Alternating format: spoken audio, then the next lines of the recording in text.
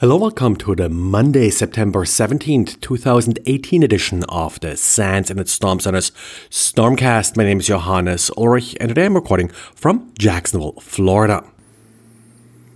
This weekend, Didier wrote a diary with some shortcuts helping you to reverse malicious Visual Basic code. What it's mostly about is trying to decipher these obfuscated strings that are typically passed to create objects.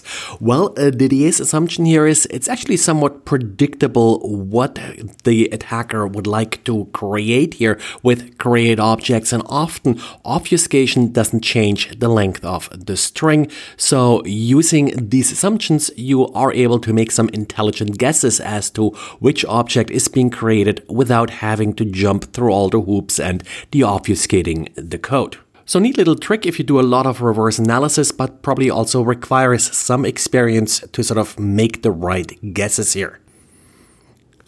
But then we also have a question for you listening to this podcast or reading our blogs. Didier, for a long time now, is seeing in his weblogs an odd user agent.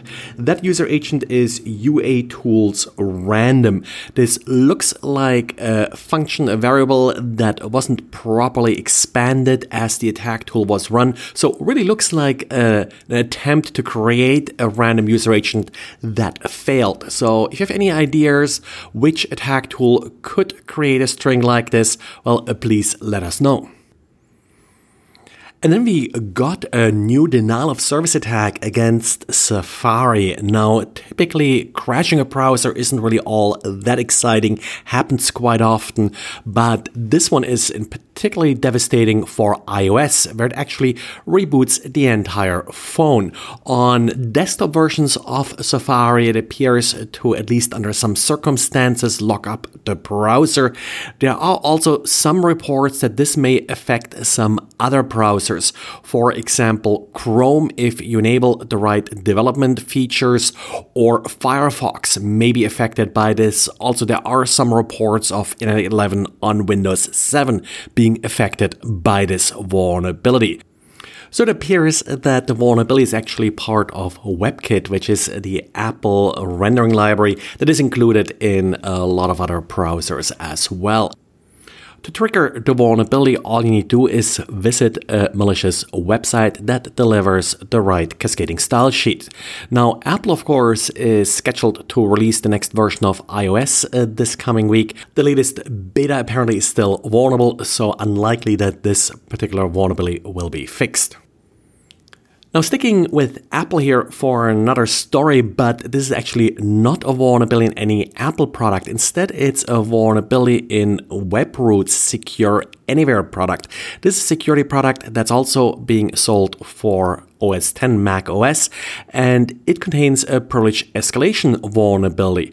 Of course, security tools like to run with elevated privileges. They do consume a lot of data that is provided by users. In this particular case, the user can provide a pointer that the security product will then write to. So this way, the attacker could get arbitrary write access. The vulnerability is not all that easy to exploit. It also has been patched a couple months ago, so you should be all good, but double check if you are running this product to make sure that you are up to date. And Intel is patching the Intel management engine again, so you may have seen some updates in the last few weeks or so for this. One vulnerability being addressed is one that was found by Positive Technologies, and it's really an update to a vulnerability that was originally found back in 2017. The vulnerable component here is the ME file system, or MFS, and it is encrypted, and there are a number of keys being used in order to manage this file system. Now, the original vulnerability in 2017 did leak all the 4 basic keys that Intel uses to encrypt and decrypt this file system. And while this original problem was patched, there was a new problem introduced that actually did leak still 2 non-Intel keys, as they're called, that are also used to manage the management engine file system. So again, an attacker could add or overwrite files in this file system that can then compromise the management engine. Now, disabling this management engine is tricky if you didn't get your laptop with it already being turned off, but it's certainly worthwhile considering if you are able to do so and if you have never used this management engine. Otherwise, please apply Intel's latest patches. Well, and that's it for today. So thanks again for listening and talk to you again tomorrow. Bye.